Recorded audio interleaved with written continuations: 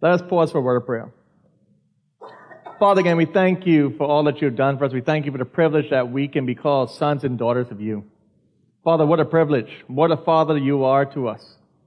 An example to all of us who we should be like. And I pray that you would just challenge us this morning from your word, that we would see you. And we would see ourselves for who we truly are, Father, apart from you, and how much we need you in our lives. Pray that we won't come with an attitude of, I already know these things. But that we would know that we need to know and apply these things to our lives, Father. And I just thank you for all you've done. In Jesus' name, amen.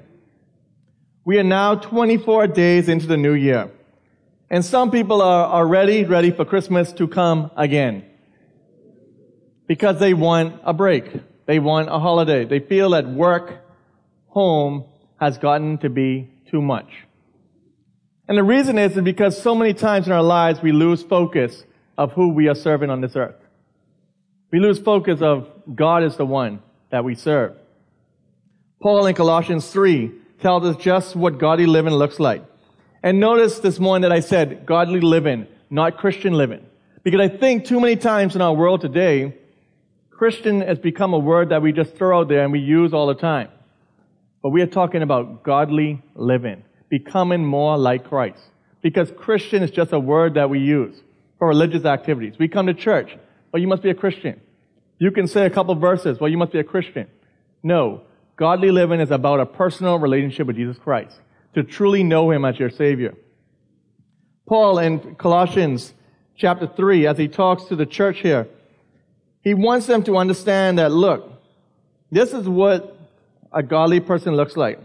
This is how you are supposed to live. And he takes us in Colossians chapter 3 in the first couple of verses, looking at verses 5 to 9, it says this, put to death, therefore, what is earthly in you, sexual immorality, impurity, passion, evil desire, covetousness, which is idolatry. On the account of these, the wrath of God is coming. In these you once too walked, when you were living in them. But now you must put them all away. Anger, wrath, malice, slander, and obscene talk from your mouth. Do not lie to one another, seeing that you have put off the old self. Here, Paul makes it very clear, as we're going to look later on, this is what a believer is supposed to do. A believer is supposed to take these things off. Anger, malice, wrath, idolatry, all these things are supposed to be stripped away. We need to become a new man, a new creation in Christ. Not the old person, but a new man. We must recognize that these are things that are not found in a believer. A believer cannot be angry all the time. A believer cannot show these different traits. But he also doesn't stop there. He doesn't say, you know what, just take these things off and this is what you do. What does he tell us? No, this is what you need to put on. As we think of in verses 12, it says this, put on then as God's chosen ones, holy and beloved, compassionate hearts, kindness, humility, meekness, and patience. Bearing with one another, and if one has a complaint against another, forgiving each other, as the Lord has forgiven you. So you also must forgive, and above all these things, put on love, which binds everything in perfect harmony. You see, Paul is talking to this church in Colossians, and you know what? These are the same problems that we have today in our church. It's no different. You see, like he said in this last part, he says this, if we have love, if we put on love, that will bind us together. That will unify us. You see, so many times in church today, we don't show love. We get angry with the person across the way from this aisle to that aisle, and we don't talk to them. But we call ourselves godly people. We call ourselves believers. You see, the Word tells us that they will know we are Christians by what? Our love. How can we say that we love Christ, but we don't love our brother or sister next to us? We can't. And Paul is recognizing that, look, this is something that's going to happen from here, from now, till the end of time. And you want me to tell you why? Because it involves human beings. Sinful people. People who need Christ. People who need a standard to look up to. I know for sure, as God said, that Scripture is God-breathed. That everything that He puts in Scripture is for a reason and purpose. And I know for sure that there's no mistake right now in this particular passage that we're going to look at, that Paul makes it very clear to look at your individual self and understand what you need to do with the individual first, what you need to put off and put on before he talks to us individually as a household. That's wives, husbands, fathers, employers, employees, children. He makes it no point because you know what? We have to worry about ourselves first of all. And we have to get things right with God before we can be a godly father, a godly wife, a godly employee, a godly employer, a godly child. So if you would turn your Bibles this morning to Colossians chapter 3, verse 18.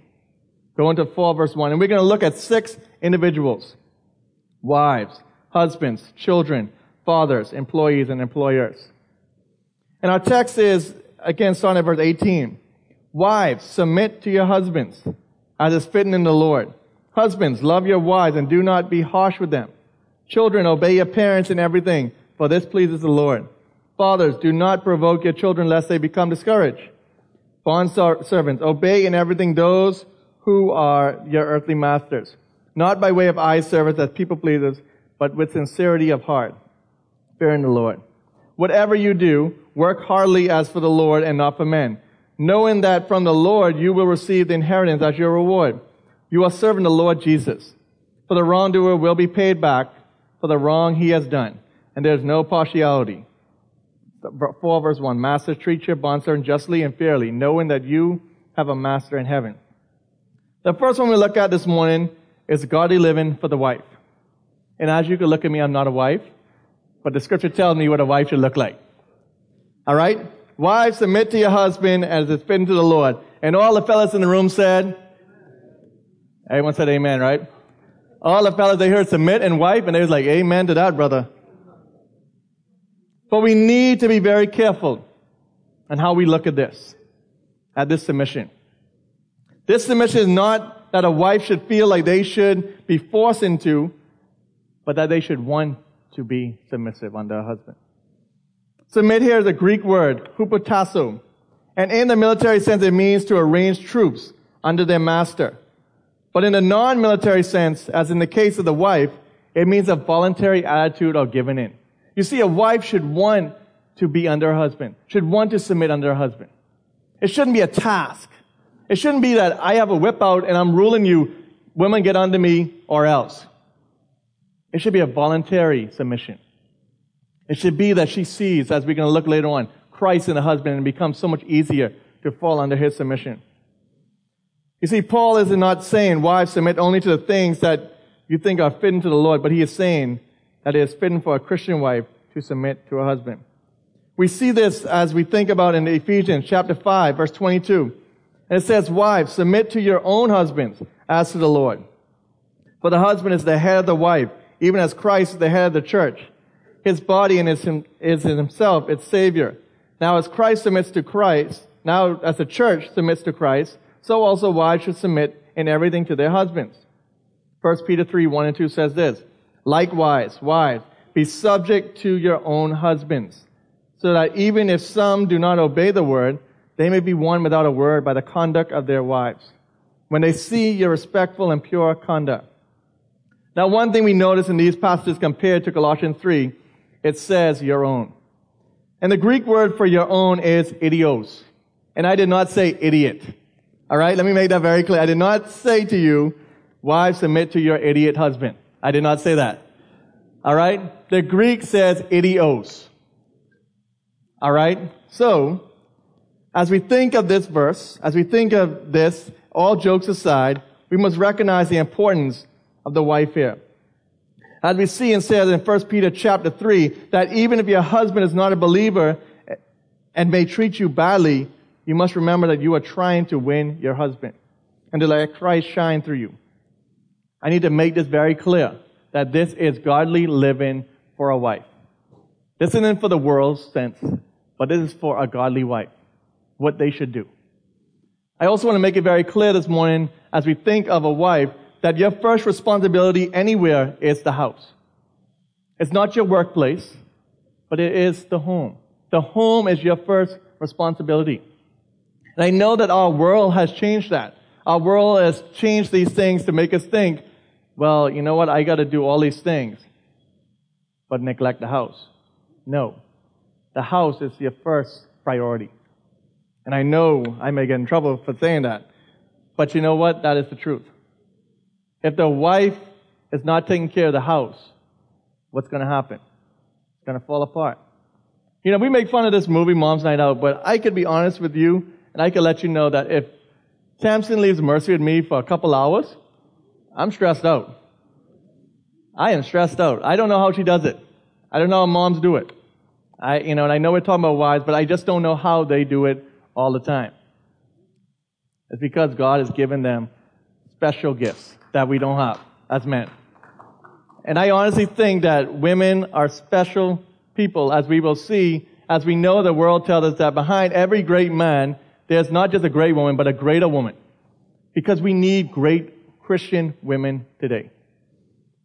And so many times we come away from Scripture and we forget and look at what the wife is all about. It's important to look at this submission as a godly submission, and not a submission of being told to do what I say or else. But it is hope that a wife that submits to her husband in a godly way will build up her husband to become a better leader. In Proverbs 31, the chapter that we best know for what a godly woman looks like, says they concerning a wife to her husband. Proverbs 31:23 says, a husband is known in the gates where he sits among the elders of the land. This verse implies that the husband has nothing to worry about. He can go in the streets, sit among the men, and know that he has nothing to worry about because he knows that the wife is taking care of the home. You see, that's what a godly wife looks like. One that is ready to submit under her husband, one who is willing to take care of the home, and to put that before anything else in this world. Because if the home isn't straight, what's going to happen? That's our problem we have in today's society. The home is not taken care of first. And we have too many problems in our society. Secondly, godly living for the husbands. And I just got an amen from the husbands, but let me tell you something. It's going to hurt. Husbands, love your wives and do not be harsh with them. And that sounds very easy to do. All right, just don't be harsh. Don't be mean to my wife. Treat her nicely. But what do we see as we think of Ephesians chapter 5, verse 25 to 28? Husbands, love your wives as Christ loved the church and gave himself up for her, that he might sanctify her, having cleansed her by the washing of water with the word, so that he might present the church to himself in splendor, without spot or with wrinkle or such a thing, that she might be holy without blemish. In the same way, husbands should love their wives as their own bodies. He who loves his wife loves himself. Talk about a great responsibility as a husband. That we are to love our wives as Christ loved the church. This is a sacrificial love that never gets old. I know that some of you might remember when you were dating, when you were growing up, and you know you had those special phone calls. You'd pick up the phone, you're talking to that beautiful lady of yours, and you would say, you hang up first. No, you hang up first. No, you hang up first. Or you may say, I love you more. No, I love you more. I love you more. And that all dies down after a while, but we think that is what love truly is. We do those things. We think that is love. But as we see here, that is nothing compared to the love of Jesus has for the church. As we think of loving our wives as Christ of the church, then we all have to look at the cross and see a love that had no bounds, that we can compare to any type of other love. There's no way that we as husbands can say that we love our wives enough, because Christ loved us so much as to die on the cross for our sins. He didn't die for us because we were nice. He didn't die for us because He died for us because we were needful. We were sinful people. Husbands, we don't love our wives because they are nice to us, but because they need our love. We don't lay down our lives, lay down our rights because our wives are sweet and kind, but because they need our love. If you have trouble forgiving your spouse, can I encourage you this morning? Hasn't Jesus forgiven you? Hasn't Christ forgiven you above everything else, all the bad things you've done? But we get so upset in our relationship, little petty things, and go on and on. But we see what Christ did for us. The more you get in touch with the fact that Jesus had forgiven you of everything you ever done, the easier it will become to forgive your spouse. Husbands can never say, you know what, I love my wife enough. I bought her this, I've done this for her, I've given her this big home. In fact, if you give her a big home, that might be more stress on her because she got to clean that big home and do all that. So she probably don't like that. But aside that point, we can't say that we can buy the love. But we need to show our wives the love of Christ. We need to show them the love that says, you know what? I love you so much. I'm willing to do anything for you. And you know what? When we become, as husbands, in tune with the Lord Himself, and that's the only way we can know about this type of love. Again, this is godly living for a Christian husband. We have to be in the Word. We have to be men of God, of the Word. This is our manual to life, God's Word. We have to study it. We have to be the spiritual leader of our household. We can't expect the lady to do that. This is where the submission of a husband and wife become a dual submission. As the husband submits to God, the wife can easily submit under the husband's because he loves her in this way. So we don't just think and try to hold this over a wife and say, woman, submit to me or else. But you know what? We need to submit under our Father who art in heaven and come under Him, and it makes it so much easier for our wives to come under us as husbands. Because we need to recognize that we need to become like Christ. And if we become more like Christ as husbands, then our wives would easily be able to submit under us. Thirdly, godly living for children. Children, obey your parents in everything, for this pleases the Lord. We know that this is all discussed in Ephesians chapter 6, verses 1 to 3. And this is the first commandment with a promise. And He makes it very clear for children that they are to obey their parents in everything. Not some things, not because I feel like it, but obey your parents in everything. Again, talking to godly parents, they're not going to ask their children to do ungodly things. Because if it goes against the Word of God, then that's when the problem comes in. But again, we're talking about a godly household. So let me make that very clear. This is pretty straightforward. As kids, it doesn't matter if you don't like that your kids set you a curfew of 10 o'clock and you got to be home. It's what they say goes. It doesn't matter if you don't feel like it, or you think they're being harsh with you, or you think they're being mean.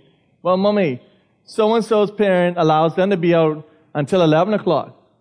That doesn't matter. Because God has given you your parents to be in charge of you.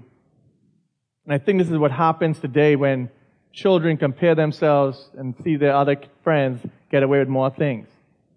And that becomes a problem because, especially even in the church today, where some godly parents allow their kids to do things that these ones don't allow, and then, oh, mommy, daddy, so-and-so, they go to church, they know Christ is Savior, and they got to do this. And then we have those problems. And this is why we need to remember that the Word of God is our foundation in everything. We don't need to compare ourselves to other people, but we need to look at the Word. And what does the Word tell us? That's what matters. If the Word tells me to do this, I have to follow that. This is the standard, nothing more, nothing less. We have to live by the Word. Fourthly, godly living for the fathers. Fathers, do not provoke your children lest they become discouraged. Men, we get talked to again. And this is usually a verse we look at Father's Day, but we need to make sure that we hear these words. Fathers, do not provoke their children, for they will get discouraged. The question becomes, how do we provoke our kids? Well, a couple of things I thought of is this. First of all, teasing them. When we go too far with teasing and we hurt our kids' feelings. You know, we like to joke around with our kids and do these things, but when we embarrass them in front of their friends, that provokes them. They don't like those things. We keep on teasing them. Secondly, we have overly high expectations for them, which means we want more from our child than they can give or they should give. And I think this is a big thing in our society today, because we expect all of our kids to be straight A students. But you know the reality of it is, all of them aren't straight A students. All of them aren't A students. I was never an A student. I used to get a couple A's here and there, but not a straight A. But we expect our kid, because so-and-so over here, well, what do you mean? They got an A on the test. What happened to you? Something wrong with you? They got an A. Did you not study hard enough? Or maybe they did their best, but they just didn't get an A. I think that's the problem we do. We put high expectations on our kids that they can't even fulfill. We have them living in someone else's shadow. Because sometimes we take our kids as our trophies. And we think, all right, this kid represents me, and I want them to get straight A's because I know I couldn't get straight A's, so they got to get straight A's to make us look good. Or, you may push them so hard in athletics. You know, you may make them think, you know what, they got to be the next Michael Jordan, because guess what? I couldn't play basketball for nothing in this world. So they got to be a good athlete because I wasn't a good athlete. But that might not be for them either. You see, we provoke our kids. We tell them the things that we want them to do instead of finding out what they're good at. We have to be very careful of this. We can't put high expectations on them that we know that they cannot get to or handle. We have to be very cautious of this. Conditional love, thirdly. Never let them know that you love them or approve of them unless they go through a difficult task. You see, we need to make sure that our kids know we love them or we are proud of them. We should just tell our kid that we're proud of them when they are at school and they get this great award. You made me, and you know what we like to say? You made me so proud to call you my child. What happened to the other times? They've always been your child. Do you tell them you love them then? When they do things that aren't right? That's when we really need to come alongside, hey, just want you to know I love you. And show them from God's word, look, this is not adding up. But what happens a lot of times is we only tell them we love them when they make us proud. Oh, I was so proud to come to that award ceremony today. Because you, like I said, you made me proud. Fourthly, broken promises. You promise your child something and you break the promise over and over again. And the worst broken promise is this, I think, most of all. I'm going to be there. But you never show up. Kids get upset with that. They get hurt. And also we could think of abuse, which is from mental to verbal to physical, all the different abuse we could think of. These are the things how we provoke our kids to wrath. Fourthly, godly living and work. Verses 22,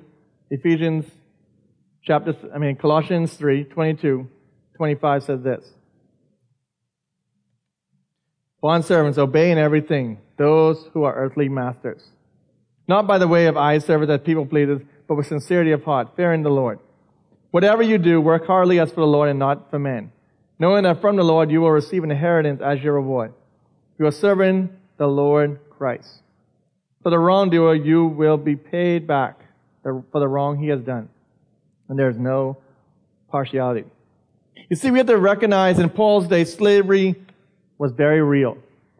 And Paul wanted to make sure that those who were in slavery would not lose focus of God, because they would get frustrated and would not do the job they were asked to do. If they just said, you know what, I'm listening to this guy, he's over me, telling me what to do, then they would lose focus. But we see this also in today's sense, in our Bahamian culture. Well, that's not in my job description, so I can't do that for you. You know, you got to ask the person over there. I can't help you with that. You see, too many times we lose focus in our workplaces. We think that some jobs are below us, and we have every excuse. But Paul makes it very clear that you are not working to please your boss on earth, but you're working to please your boss who's in heaven, who you are working for. We know the saying, when the cat is away, the mouse will play. And we must remember that the boss is never away. Because as a believer, the boss is omnipresent. He's watching us all the time. You see, you may be a person, when you see the boss coming, you act like you're working. Because you want to, get that promotion. Or you want someone to say, well, so-and-so, he really working hard. But 10 minutes ago, you weren't doing anything. You see, we're not just working for who's present here on this earth. We're working for God. In verse 23, it says, whatever you do, work heartily as for the Lord. Some translations say, wholeheartedly unto the Lord. If we get into our minds and our hearts, we would work so much harder. Because we won't have to worry what is and what not our job. But we would recognize who we are working for, who we are trying to please. That's God Himself. Some people may not like their jobs. But we must be thankful for whatever job we have. And recognize that this is a gift from God. We know there are many people who can't find jobs now. So whatever job you have, you've got to be thankful that God has given you a job. We need to look at our jobs as wherever we are as an assignment from God. God has placed you there for a reason. Whether you like it or not, you are His representation wherever you are. You need to be light and salt on that job, whether you like it or not. You can't be complaining all the time.